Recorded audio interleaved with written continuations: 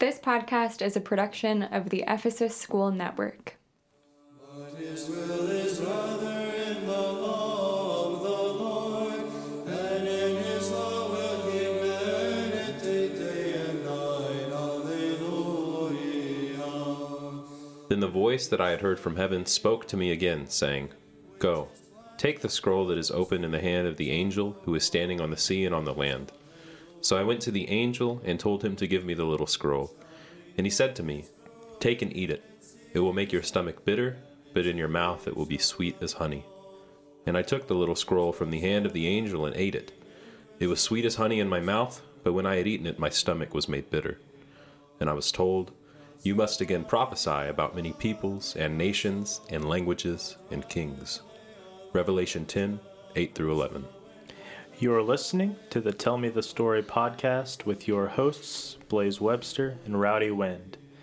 Join us as we engage in a complete read-through of the Holy Scriptures, parsing out the original languages with one question in mind. What is the story? Hello, dear siblings. Perhaps you've heard before that God has a sense of humor. Well, that is true, but not in the way you might think.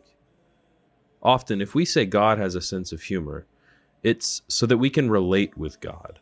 We want him to be the father we didn't have, the friend we need, the brother who will watch out for us. And if he has a good sense of humor, that makes him all the more friendly. That doesn't mean that he can't be those things. But our desire to relate with him like a friend is not scriptural. God has a sense of humor, but he laughs at us, not with us. If we can laugh at ourselves, then good. Perhaps then we can stray from the path of self-righteousness because we recognize our foolishness. But that does not mean that God and us are on the same page. We all think we have things figured out. We study Scripture and think we understand. We live life and think we understand how to navigate it. But we will always be tested when we least expect it, and like a child bracing itself confidently against a monster in a novel, we look foolish to God, and he laughs at us. What's worst of all is that before we even knew what we were doing, we laughed at God. This is why he laughs at us, because we are but children who think they know what they are saying. But as Scripture continues to show us through the Meshalim, the stories, every word that comes out of our mouth is wrong, and every word condemns us. Let us hear the story, starting in chapter 17 of Genesis, verse 15. And God said to Abraham, As for Sarai your wife, you shall not call her name Sarai, but Sarah shall be her name. I will bless her, and moreover I will give you a son by her. I will bless her, and she shall become nations. Kings of people shall come from her. Then Abraham fell on his face and laughed, and said in his heart, Shall the child be born to a man who is 100 years old? Shall Sarah, who is 90 years old, bear a child? And Abraham said to God, Oh, that Ishmael might live before you. God said, No, but Sarah, your wife, shall bear you a son, and you shall call his name Isaac. I will establish my covenant with him as an everlasting covenant for his offspring after him. As for Ishmael, I have heard you. Behold, I have blessed him, and will make him fruitful and multiply him greatly. He shall father 12 princes, and I will make him into a great nation. But I will establish my covenant with Isaac, whom Sarah shall bear to you at this time next year. Okay, so the first thing that we hear is that Abraham shall no longer call his wife's name Sarai, but that her name shall be Sarah. Firstly, it's important to note that it is God giving this name to Sarah and thus giving it function and not Abraham. So this is a reference to Genesis 3, verse 20, when it is Adam, not God, who gave his wife her functional name. And, we see how that ended poorly for all the characters involved. Here, God is making it clear that, as he has done this entire chapter, that he is completely in charge, okay? So we need to see that difference between the naming that Adam gives to his wife, him taking on that functionality, that role of the functionator, right? Kind of playing God in that instance. Here, God is taking that authority back. So that's an important distinction that's being made here. And just like how the name Abraham is a belittlement of Abram's lofty name, Sarai's name change to Sarah is an equally belittling moment. Sarai in Hebrew means my princes, which connotes not only a progeny, but a regal progeny. Ironically, this is the progeny that is more suitable for Hagar's line, actually, as it says later that Ishmael will be the father of 12 princes, meaning that Ishmael is the son of the lofty Abram. This is the way of the world, the way of human monarchy. On the other hand, Isaac will be the forefather of Jacob, who will spawn not 12 princes, but the famous 12 tribes of Israel, right? So there is no, regal line here specifically, right? Because the regalness of it belongs to the only monarchy in Scripture that matters, right? That word monarchy in Greek literally means one ruler, or only ruler, really. Monos means only, so only ruler. And when your only ruler is God, he has tribes representing him, and not kings and princes necessarily. Now, of course, as is prophetically and kind of warningly said in this passage later, that we do see that kings will come from Sarah. Unfortunately, right? This is an unfortunate turn of events that we see throughout the rest of the Deuteronomistic history, as scholars often call it, right? The history that is talked about in the Nevi'im, right? The second section of the Hebrew Bible, which includes books like Joshua and Judges, 1st, 2nd Samuel, 1st, 2nd Kings, right? Those are the prior prophets, and so we need to keep that firmly locked away in our mind, because it's a really important point that it's being made here, and it's been talked about since the beginning of the scriptural text, that God is the only functional king. He is the only ruler, monos archi, right? The only chief.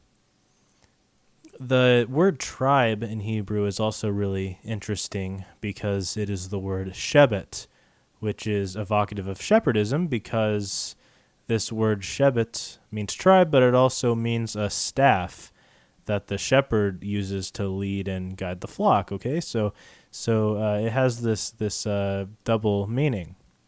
This makes sense given that Isaac is not the son of Abram, right, the lofty father. Ishmael is, but Isaac is not. Isaac is the son of Abraham, the father of the emaciated lamb. So likewise, Sarai's name also changes, where Sarai meant my princes, Sarah means princess.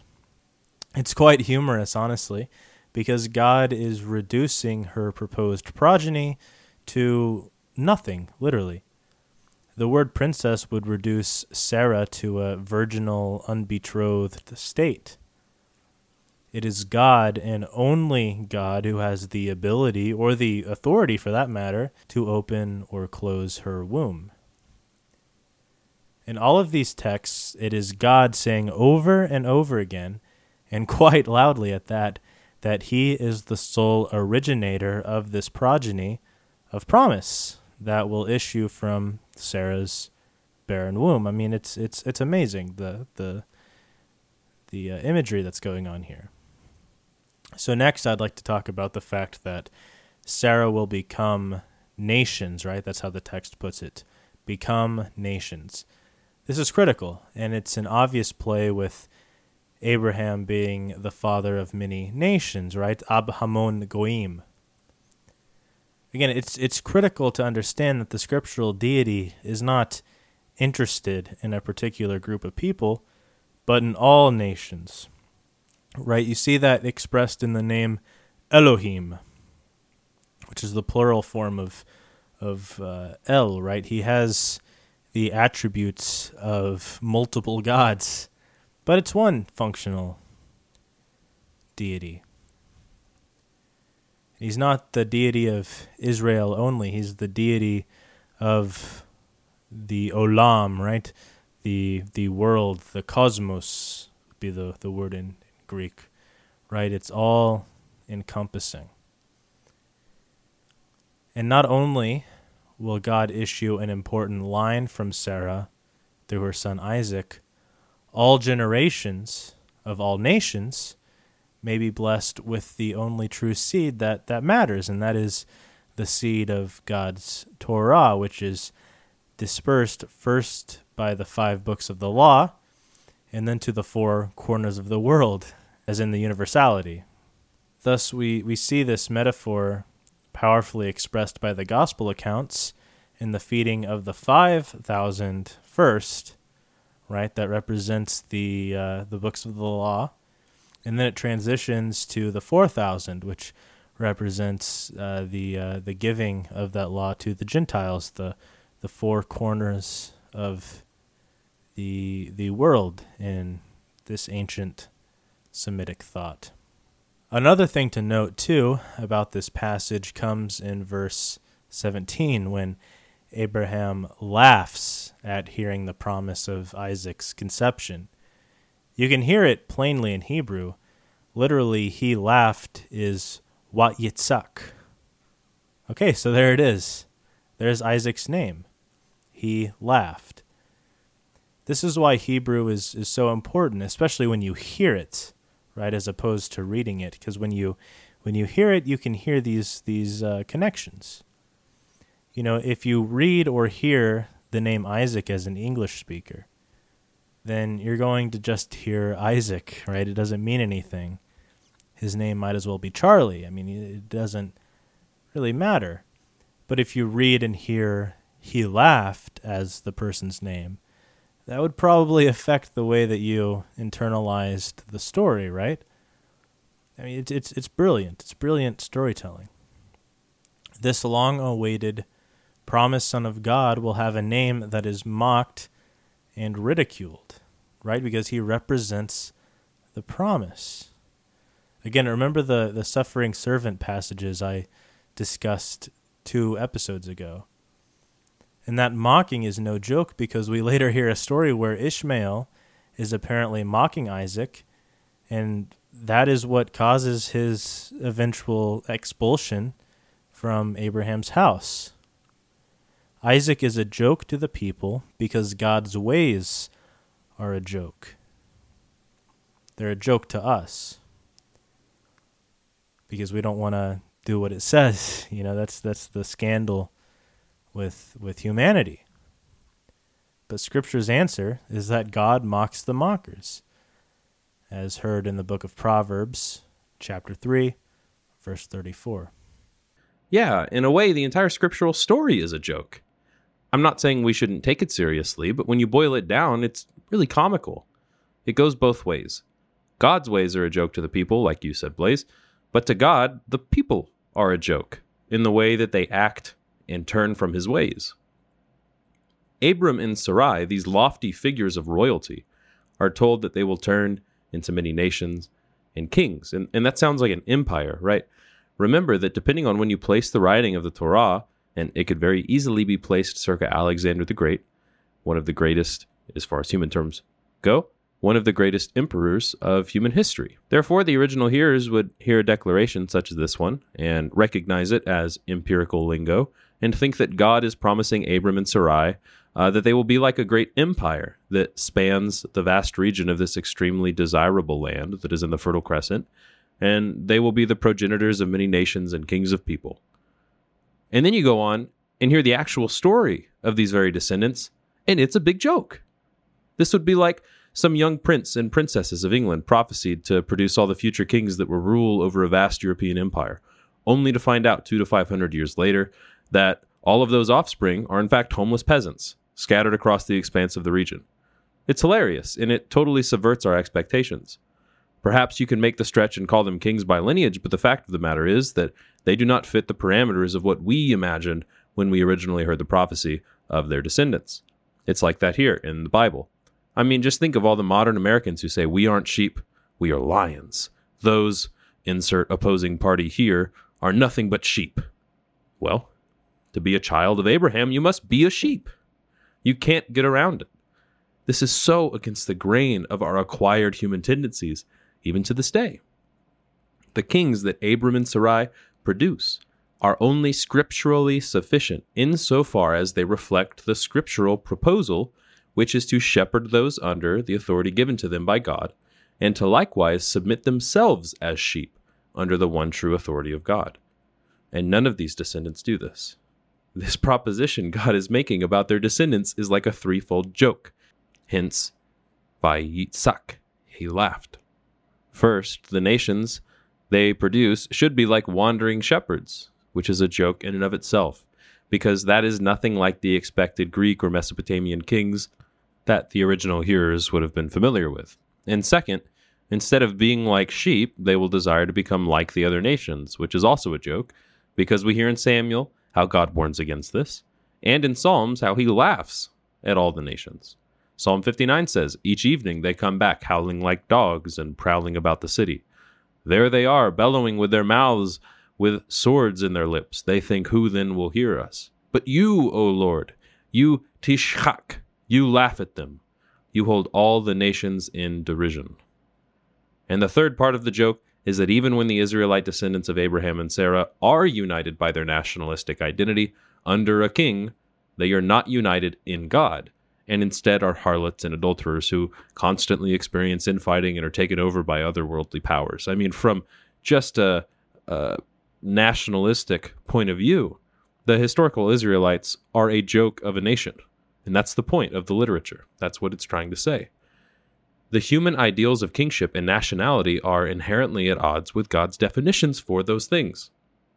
That is why the scriptural authors use the same words for nations and kings in God's statements to Abraham and Sarah, because they, like us, like the original hearers, are on the path of unlearning what they have learned. We must learn and implement God's definition of nationality and kingship, which we can only find in Scripture, not in church, not on Twitter, not on TikTok, not in Christian debates, but in Scripture. If we do not, like Abraham and Sarah's descendants do not, God will laugh at us, because he will always have the last laugh, because he is eternal, and we humans are hevel, vanity, passing breath. An Abrahamic nation is a nation of sheep, and an Abrahamic king is a shepherd who bears God-given responsibilities with scriptural integrity. Remember the expectations for an Israelite king from Deuteronomy 17, where it is spelled out quite plainly, not hidden in a story. It says, "And when he sits on the throne of his kingdom, he shall write for himself in a book a copy of this law approved by the Levitical priests.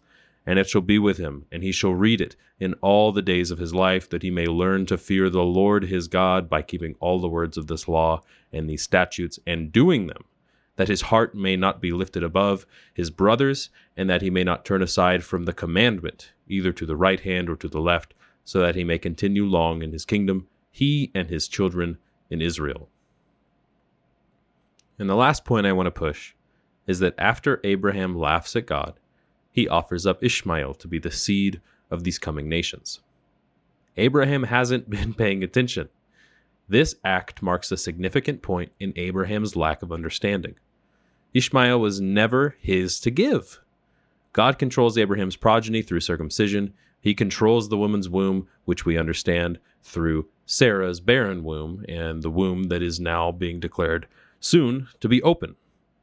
God is over everything, and Abraham is offering up a child that he and Sarah think they fashioned by their own wit and agency, which led to the affliction of the poor servant Hagar, affliction which was heard by God, which is marked by the very name Ishmael. Again, if you hear it in the Hebrew, Abraham sounds even more ridiculous, because when you hear Ishmael in the original, just like by Yitzhak, you don't hear Ishmael, you hear God hears, which is a reminder of that story. And Abraham says to God, "Oh, that God hears may live before you." This, what Abraham fails to understand in this story, is the crux of Paul's biblical teaching. You will not receive God's inheritance because of what you offer up to God, because what you offer up to God is already God's. What you are offering, then, is nothing more than the musings and self-affirmation of your own ego and its complete hevel, vanity, passing breath, again, the human. This is what is meant when you hear vanity, vanity, all is vanity. Paul's answer, which is the scriptural answer, is then to submit to the word of God and have faith in his promise. That's all you have to do. This is what Abraham will have to do by trusting in the child of promise, Isaac. It is all right here in the text, and it's further illuminated by the original language and by taking the story as a whole. And not even the entire Bible, but just Genesis chapters 1 through 17, of course 17 being the chapter we are in today. We aren't doing anything special. We aren't being deceitful in allegorizing other biblical teachings or forcing some special reading. It's all right here in the story. And by simply submitting to it in the most responsible way of interpreting through the original language, the intent is clear. These aren't just some old texts written by some stupid ancient Hebrews. This literature is extremely impressive, complex, and nuanced. But when we read it at face value like it is some ancient explanation of theology or cosmology, then we are doing an extreme disservice to those who came before us, and to God, who is the only reason we have the text to begin with. When he had finished speaking with them, God went up from Abraham. Then Abraham took Ishmael his son, and all those born in his house, and bought with his money, and every male among the men of Abraham's house, and he circumcised the flesh of their foreskins that very day, as God had said to him. Abraham was 99 years old when he was circumcised in the flesh of his foreskin. And Ishmael, his son, was 13 years old when he was circumcised in the flesh of his foreskin. That very day, Abraham and his son Ishmael were circumcised. And all the men of his house, those born in the house and those bought with money from a foreigner, were circumcised with him. Last episode, we talked at length about circumcision and its function, so I won't repeat myself too much, but just for the sake of understanding, circumcision is employed here in order to establish God's control over the progeny of Abraham's house.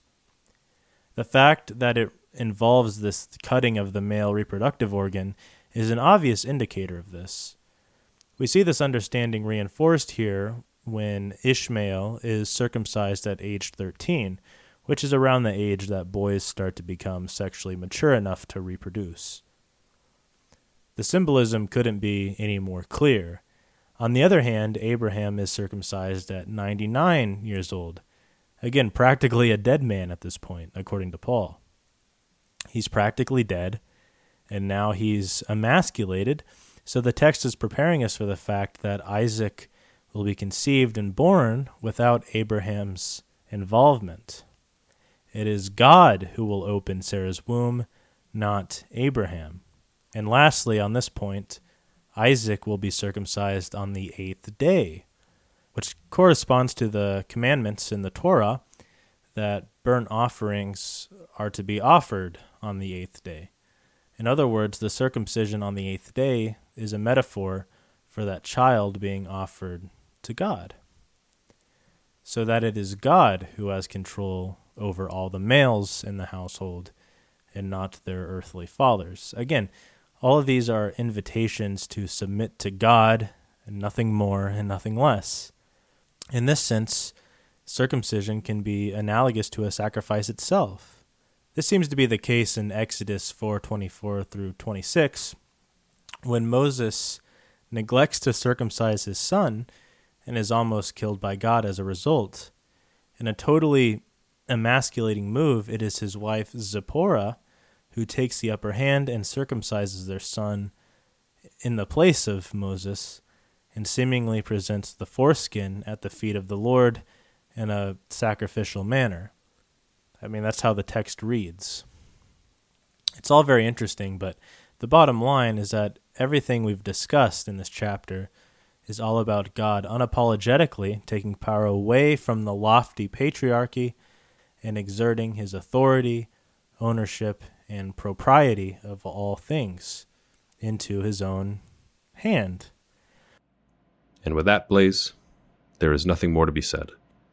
God is indeed over all things, and we can do nothing to earn his favor because he has already offered it to us. God, being over everything, possesses all things. He owns all things.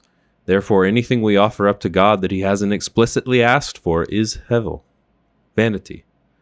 If your father gives you the gift of a magnificent meal, and you accept it graciously, only to anger your father with your laziness or disrespect at the dinner table, would you give the meal back to your father in hopes that he would stifle his anger? By no means. It's still his food, even though he blessed you with a seat at the table. No, you would simply apologize and change your behavior accordingly, and then move on with your life. That's what we must do. Ask for forgiveness. Bear fruits worthy of repentance. It is not difficult, but we certainly make it difficult. Blaze, talk to you next week, inshallah. Lord have mercy on us all. Very quickly before we leave today, I just wanted to say that Rowdy and I have started to receive listener questions in his email, rowdywind@gmail.com. That is fantastic. We love that. So this is just me encouraging questions. So if there's anything that you want us to clarify, something that we weren't clear on, please email us. We would love to get back with you. And if we get enough of these, then Rowdy and I are kicking around the idea of doing a Q&A episode all about the questions. It's a really good way for us to connect, and it's a way to keep this interactive, which is what Rowdy and I have wanted since the inception of this podcast. So please contact us. So that email for right now is Rowdy, which is ROWDY, wind, WEND, @gmail.com. Okay? So go ahead and send your questions there if you have any, and we'll get back with you probably within about a week. So I just wanted to say that, and so we'll see you next week. Thank you, guys. He shall be like the tree which is planted by the stream